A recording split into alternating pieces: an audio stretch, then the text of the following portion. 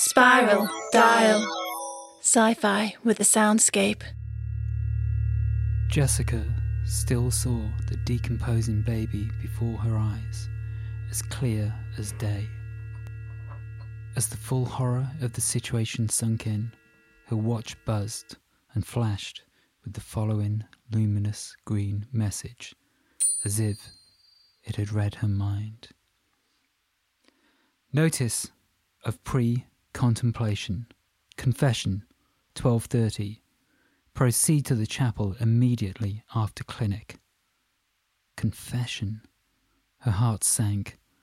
This was exactly what she had come on board to escape.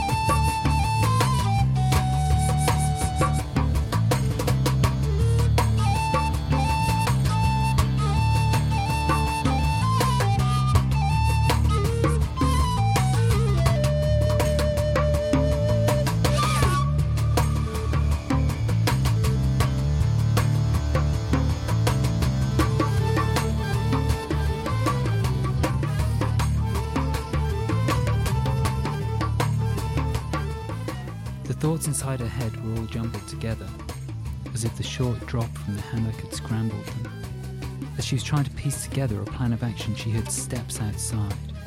It must be her first patient. The watch helpfully buzzed with the name. Mr. O'Donoghue.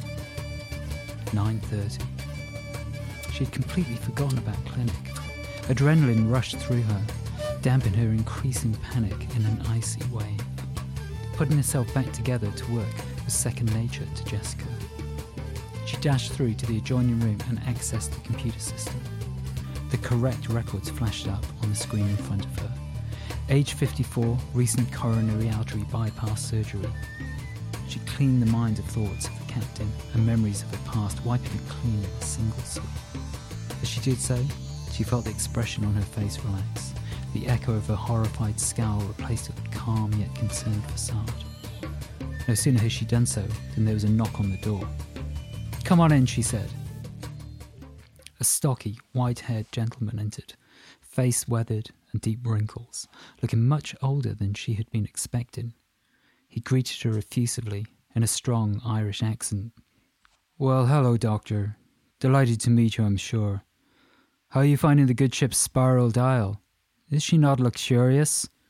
He sat down on the chair, pulled it as close as he could to her and spread his legs wide apart, claiming his territory. "I'm delighted to be here, Mr. O'Donoghue," Jessica replied, blandly. "Oh, stop with it, mister. It's Michael. You know, Doctor, they say I need to come and see you for these checks, but I feel as fit as a fiddle. Never been better. It's the sea air. That's what my wife says anyway, and she should know." "Well, Michael, I see you've had a recent operation, so it's just as well we check you over. Any problems at all? Chest pain, palpitations, fatigue? Best get straight down to business." "Oh no, Doctor. You see, take my blood pressure. I'm in tip-top condition. They did a great job of the operation in London. I know Mr. Barnsley well, you see, the surgeon. Do you know him?" He carried on talking at high speed as she put the blood pressure cuff on his arm. "He wanted to follow me up himself, you know, but I simply had to get over London right away." Jessica nodded and smiled. His chattering came as a pleasant distraction under the circumstances. "I raised over £4 million for that hospital, you know. Made all my money in property, you see. Still, that's how I ended up on this voyage. Done too much good for my own good, if you get what I mean." "How do you mean?" she asked, interested despite herself. "Well, I'm tender-hearted, you see. My wife will tell you. I'm too tender-hearted for my own good. I simply can't abide people who treat nurses badly. You know, it's always the nurses who suffer. You'll see, Doctor." Jessica pricked up her ears. "What have you heard about nurses suffering, Michael?" "They always suffer. Terrible it is. In London, it's those filthy immigrants, doing God alone knows what. Can you believe there's a man alive who would rape a nurse? Well, there are. Filthy scum, the lot of them. Still, they were on the wrong man's patch. Know what I mean?" "I'm not sure I understand. You gotta show them, Doctor. You gotta show them who's boss. Show them we won't take any of their shit. It's the only thing they respect. They won't be raping any more of our nurses. And he kept a lot of them. Hadn't used a shotgun since the Troubles, but there's some stuff you don't forget. Jessica's eyes widened, although she managed to keep her face mostly expressionless. He continued. Police had to warn me, you see. I'd done too many. They called me up and said, Michael, I know you're a pillar of the community, and Lord knows we agree with what you're doing, but we have to tell you, you've caught on camera this time. They said they'd give me 48 hours to get out of the country. Luckily, the wife had been banging on about going on a cruise for a while, so it all worked perfectly well in the end. He paused, looking her directly in the eye for the first time. So what is it that you're running away from, Doctor? Jessica made no comment. I know when someone's running me. We're all running away from something here. He fell silent, and his eyes looked far into the distance for some minutes, remembering. Jessica took the opportunity to ask, Do you know any of the nurses on this ship, by any chance? Oh yes, Doctor, I do. Lovely young girl. What's her name? Angela? Something like that? Amy? That's it, Amy. Yellow hair, very attractive young lady. I'd love to have her nursing me one of these days. Jessica took the opportunity to quiz him in a little more detail. Do you know if Amy has any particular friends on board? A partner, perhaps? Oh no, she's very religious, that one. Always see her in the chapel with her rosary. Good girl she is, very good. Always wearing a crucifix too. You could say she's got a divine chest. He leered without the slightest trace of irony. Jessica could not help sniffing in disapproval, despite herself. Oh, sorry, Doctor. I can tell you're a woman of God too. Are you Protestant or Catholic now? Actually, I'm neither. Changing the subject, Jessica continued. Your blood pressure is perfect. It looks like you're as fit as a fiddle, as you said. I'll see you again in a month's time for your final checkup. Of course, Doctor. Michael got up and was halfway out of the door when he turned back. Tell me, Doctor, can I see you next time I come in? Jessica was already half focused on the morning's problems and had to wrench her attention back to the patient. I think I can promise that. I'm the only doctor here, so you won't have much choice in the matter. That's what they all say. What do you mean, that's what they all say? This didn't sound quite right. All the doctors, I mean. They don't seem to last long. How long have you been on board, Michael? Oh, I suppose coming up for 3 months, something like that. I couldn't swear to it, but it seems to me like I see someone different every time. I remember the last one, though. Lovely red hair. I thought perhaps you were on a rota, like. Well, Michael, if you can find any other doctors on board, I'll be delighted if you let me know. I can always do with some help. He made agreeable noises and left without further ado.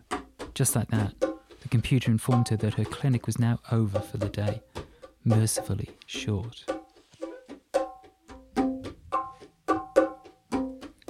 She sat back in her chair and allowed herself to contemplate the morning's events. All the doctors, he said. They don't seem to last long. She didn't feel safe in this place. Quite possibly it had something to do with the high prevalence of racist misogynists on board. Not only that, there had been too many strange events, one on top of the other. Never in her life had she felt so trapped. Staring at the screen, she felt the urge to check up on Colonel Black online, see if any news had filtered through.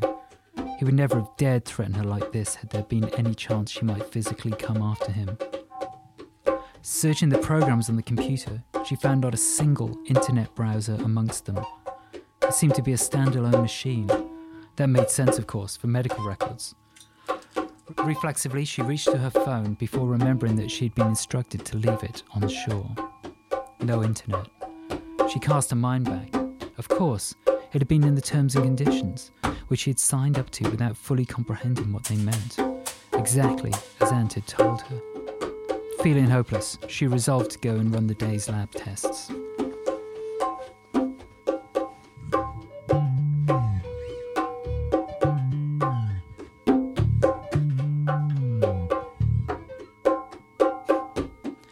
Entering the room, she tripped over a large white object planted in the middle of the floor. Archie's subwoofer. There would be no shortage of bass in a room this size. At least it was silent, for now. Gritting her teeth, she took her samples, loaded up the machines and prepared to scan Amy's belly. Amy's face was still swollen and distorted beneath the dressings. Her colour was poor and her visible skin had lost its sheen. Jessica wished she had felt some pity or compassion for her and the baby, but she was well past that. All she could feel was fear. Not even fear for what would happen to her or what would happen to any of them, just fear of her past.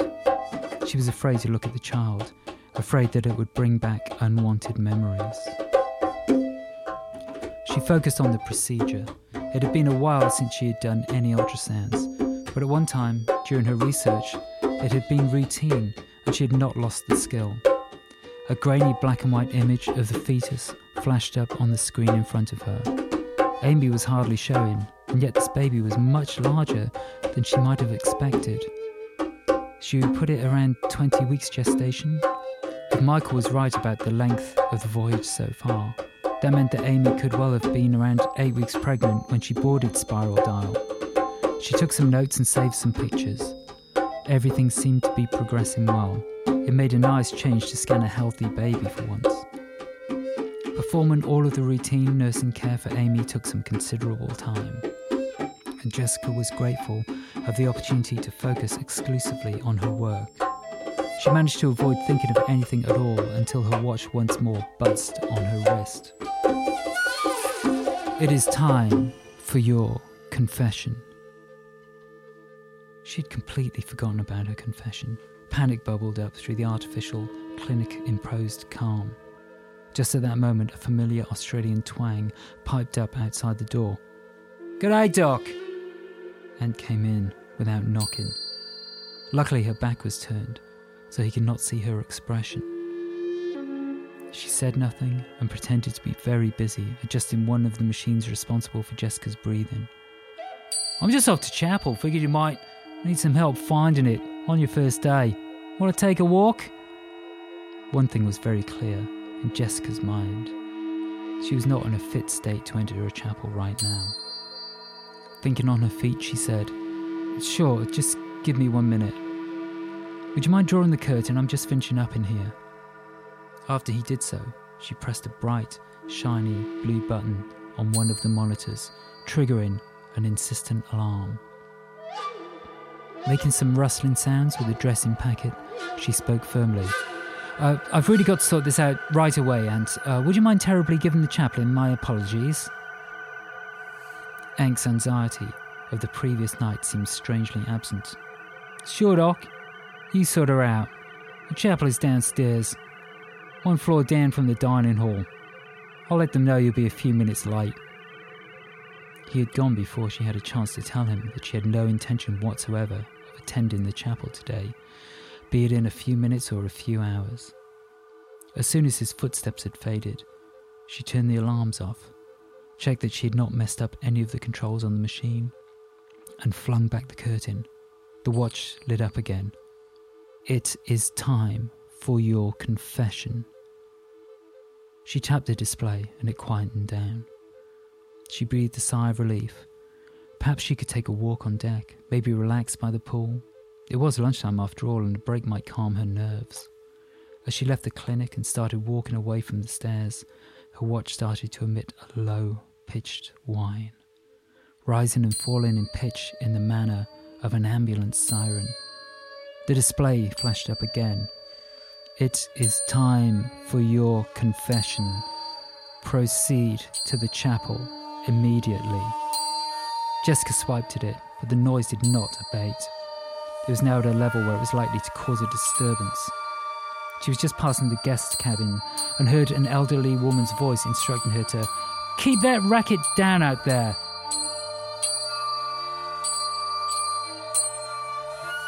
She broke into a jog, repeating swiping at her watch, trying to get the damn thing to shut up. But it only got louder and louder. She ran faster and faster, trying to escape from this interminable corridor before somehow somebody came out to see what on earth was going on. By the time she emerged into the bright sunshine of the deck, the noise was positively ear-splitting. She thought her head might explode with the pressure. Past the swimming pool she ran, up onto a raised platform at the front of the ship. She ripped the watch from her wrist and flung it over the side of the boat. It hit the water with a satisfying splash, and Jessica slumped to the floor.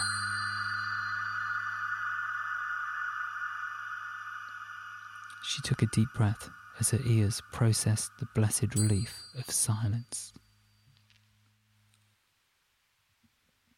Closing her eyes, she focused on breathing in, counting to 4, then breathing out and repeat. She had gone around 2 cycles in this way when she realised that the sound of her inhalations and exhalations had a quiet echo. There was another human breathing, almost in time, and that meant that there must be someone close. Very close. Slowly, she opened her eyes. Archie sat next to her on the floor, head tilted to one side quizzically, eyebrows slightly raised. He was sitting in an effortless lotus position, perched atop a scruffy old tartan blanket. Her heart sank, and she dropped her eyes, flushing scarlet. He was the last person she would have wanted to come across in these circumstances, and yet she felt somehow at ease with him. They had both instinctively sought sanctuary in this deserted corner of the ship. Suddenly they had something in common. Well, and I thought I was the only atheist on board, Archie said. Pardon? You can't get out of it, you know. You'll have to go eventually, he replied. Go where? He shook his head in frustration and smiled. Confession, of course. It's good for the soul, right? Or at least, that's what they tell me. Are you telling me that you go to confession? Go? Me? Go? I don't go. You're the one who goes. Goes like a bloody rocket. I've never seen anything so hilarious. A stinking watch in the drink, just like that. Absolutely classic. His tone was positively gleeful. Oh God, how much do you think they cost? Jessica felt like a naughty schoolgirl who was about to get fined for losing a library book. Who cares? I'd pay anything just to see you chuck it off the side one more time. Absolutely priceless, that was. You should have seen you. I've never seen anything like it in my whole life. Talk about sticking it to a man. He started to laugh under his breath. The sound of his laugh was a cross between a cackle and a snuffle, the sound you might expect from a witch who had been transformed into a pig. It was contagious. Jessica started to smile along with him, despite herself, and before long they were both holding their sides, laughing uncontrollably until the tears rolled down their faces. It got to the point where Jessica could hardly breathe for laughing, and every time she thought she might slow down, she would catch sight of Archie's face, and it would trigger a fresh round of hysterics. Eventually, their laughter petered out. Jessica felt an unfamiliar warmth within her, together with a degree of relaxation she had forgotten existed. Laughter seemed to be much better for her soul than the prospect of confessing her sins. Archie turned to her and started speaking rapidly, almost throwing his words away. Look, I know you'll be wanting me to tell you all about confession, but the truth is, I'm afraid I simply don't know. Don't hate me, but we have an exemption. The band, I mean. You see, I explained it all to the captain before we signed up, and I think she got it. It's just this. A baseline level of existential angst is absolutely necessary to make good music. If we got rid of all our guilt and shame, there'd be no reason for us to do it anymore. We'd all just relax and carry on enjoying our lives, and what's the juice in that? So we don't confess. We get a special blessing before every show. Don't worry. I'll make sure I look suitably devout. I'll give you some tips if you like. You'll need some after the captain finds out what you've done with that watch. Do you really think that your music comes from your internal suffering? Oh no, I don't think anything of the sort. I just think that God is absolute horse shit, and it sounded like a suitably profound excuse. Right. Jessica knew she should agree, but the words wouldn't come. They sat there in silence, suddenly awkward. Archie looked directly at her. You're not an atheist, are you? It was more of a statement than a question. Jessica shook her head slowly.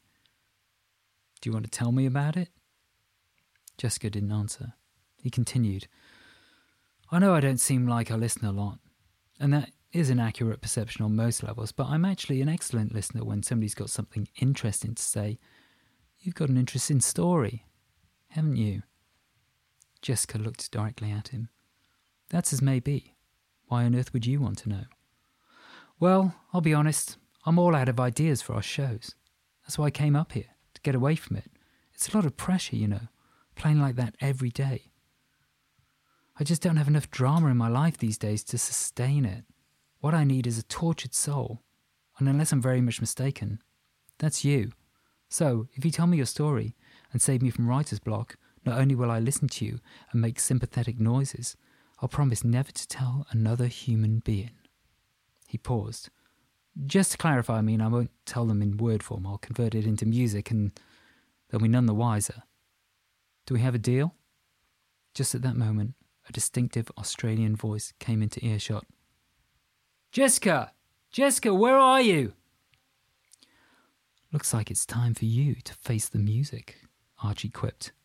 Meet me tonight, won't you? After the show, we can talk then, up here, 10 o'clock. She swiftly got to her feet. Maybe. He called after her. Jessica, I forgot to mention, I'll give you a writing credit for the music, if you like. How does 10% sound? She shook her head and carried on walking. 10% of my own soul? Sounds like I've been robbed. See you tonight, darling. Don't be late. She ignored him and focused on her breathing. As she stepped down onto the deck by the pool, she knew instinctively that she must appear completely in control when Ant first saw her. Jessica, I've been looking all over for you. We miss you at the chapel. Where on earth have you been? Ant sounded agitated. Jessica gave what she hoped was a reassuring, matter-of-fact smile.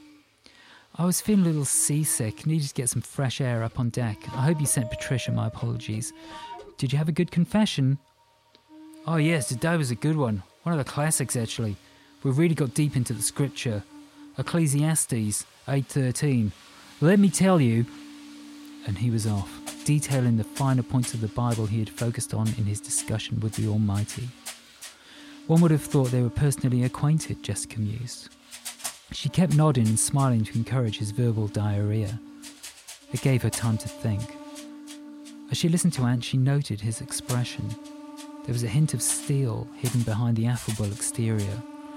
She did not find his devout ramblings at all convincing. Up here, in the sunlight and open air, the complexities of the previous day seemed distant, yet she knew them to have happened. She reached within herself to assess her instinctive reaction to Ant. When she had first met him, her initial response had been to defend herself. She still felt that at some level, he could not be trusted. She must be very careful around him from now on. She dropped into the dining room, grabbed herself a sandwich and made her excuses. She felt that she needed to make some notes to clear her head.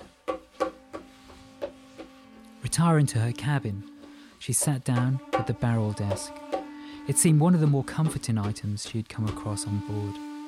It took her back to the previous evening, when she had retired to her room blissfully unaware of Amy, the captain, or memories of the colonel. There was a little cup on the desk containing a thick pencil. Spiral dial was printed on its side in plain script, together with a pad of thick letterhead paper, such as one might expect to find in an upper-class hotel. It felt reassuringly expensive to touch. She lifted the pencil and put it to the paper. It was a soft pencil and made a satisfyingly crisp, dark line on the page. Jessica was not much of a writer, but she did enjoy making lists. She started one now. It reassured her.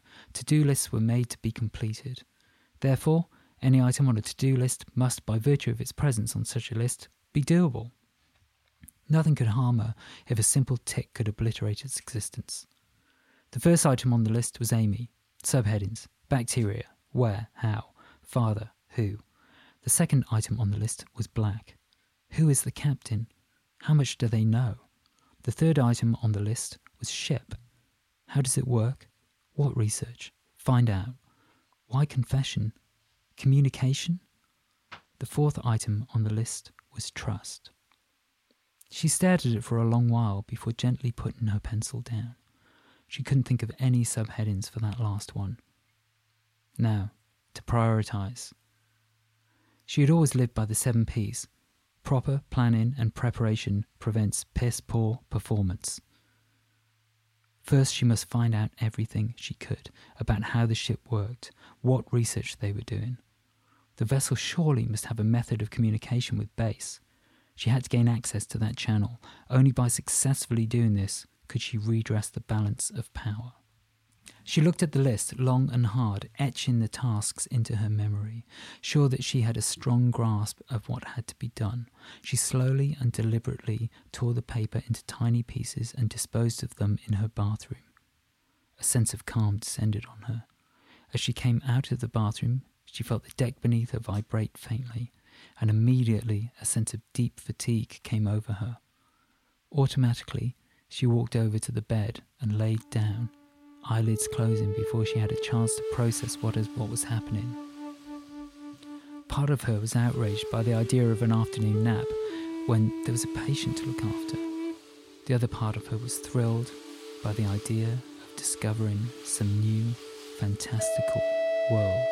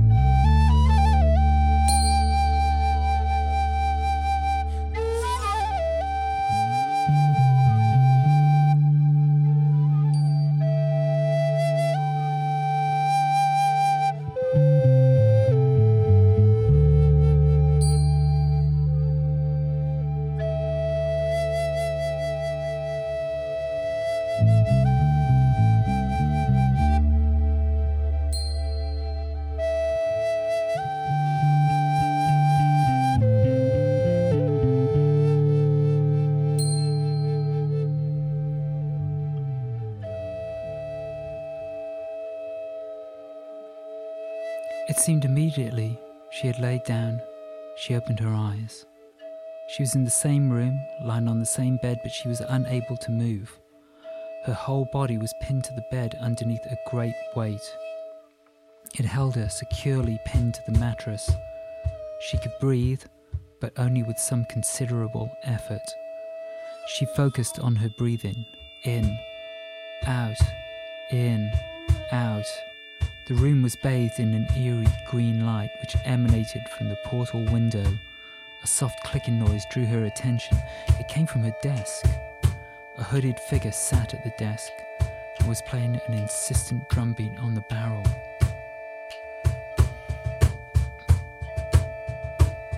On closer inspection, she saw that she was using a pair of the ship's own branded pencils.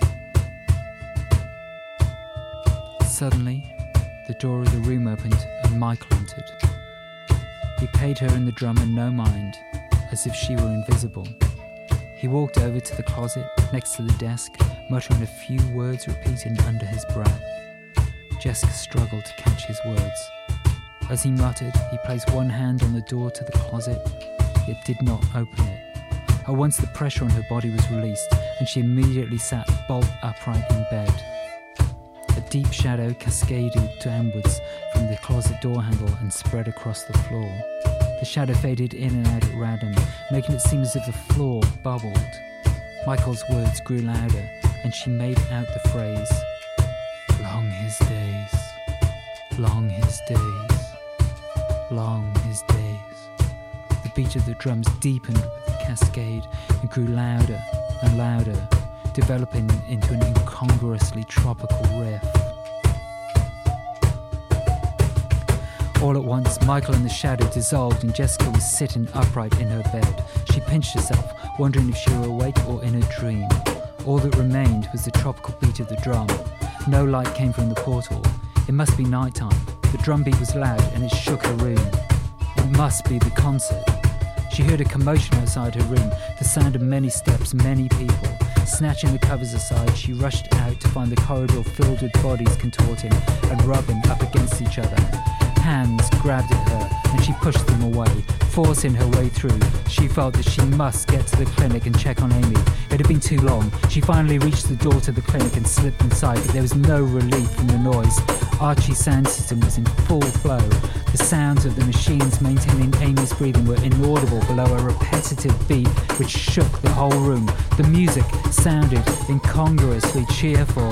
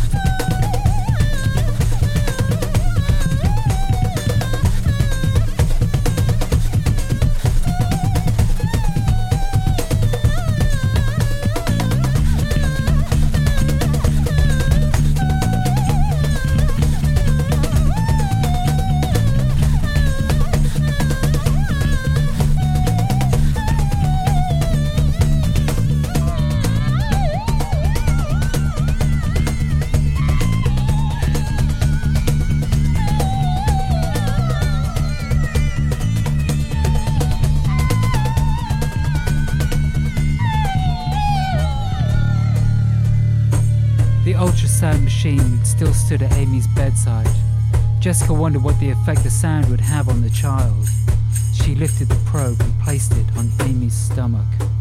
The grainy image appeared straight away. It too seemed to distort in time with the music. The baby's heartbeat was slightly more rapid than the music, but not much, so it seemed slightly out of phase. The image seemed to flicker. Jessica could feel her hand shaking.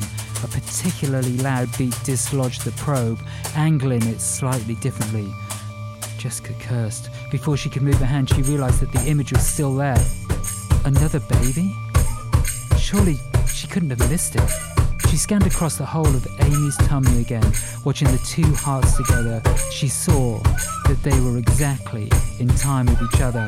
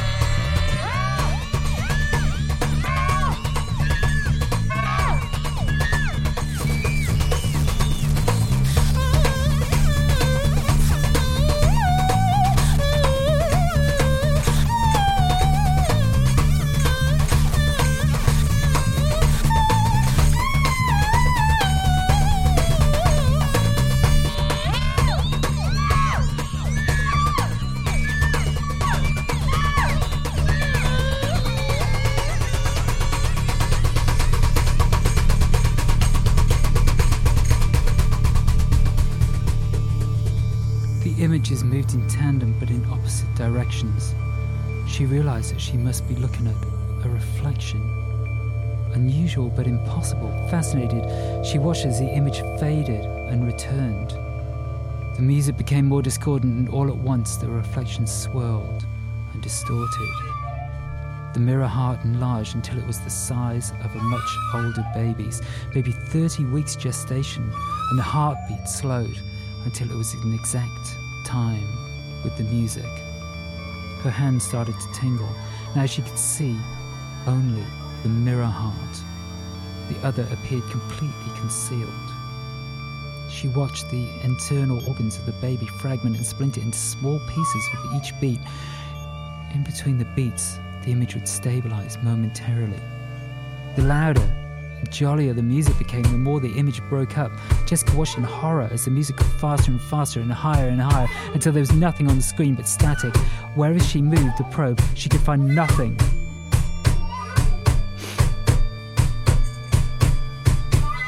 The music stopped, and the screen remained blank. The baby had disappeared.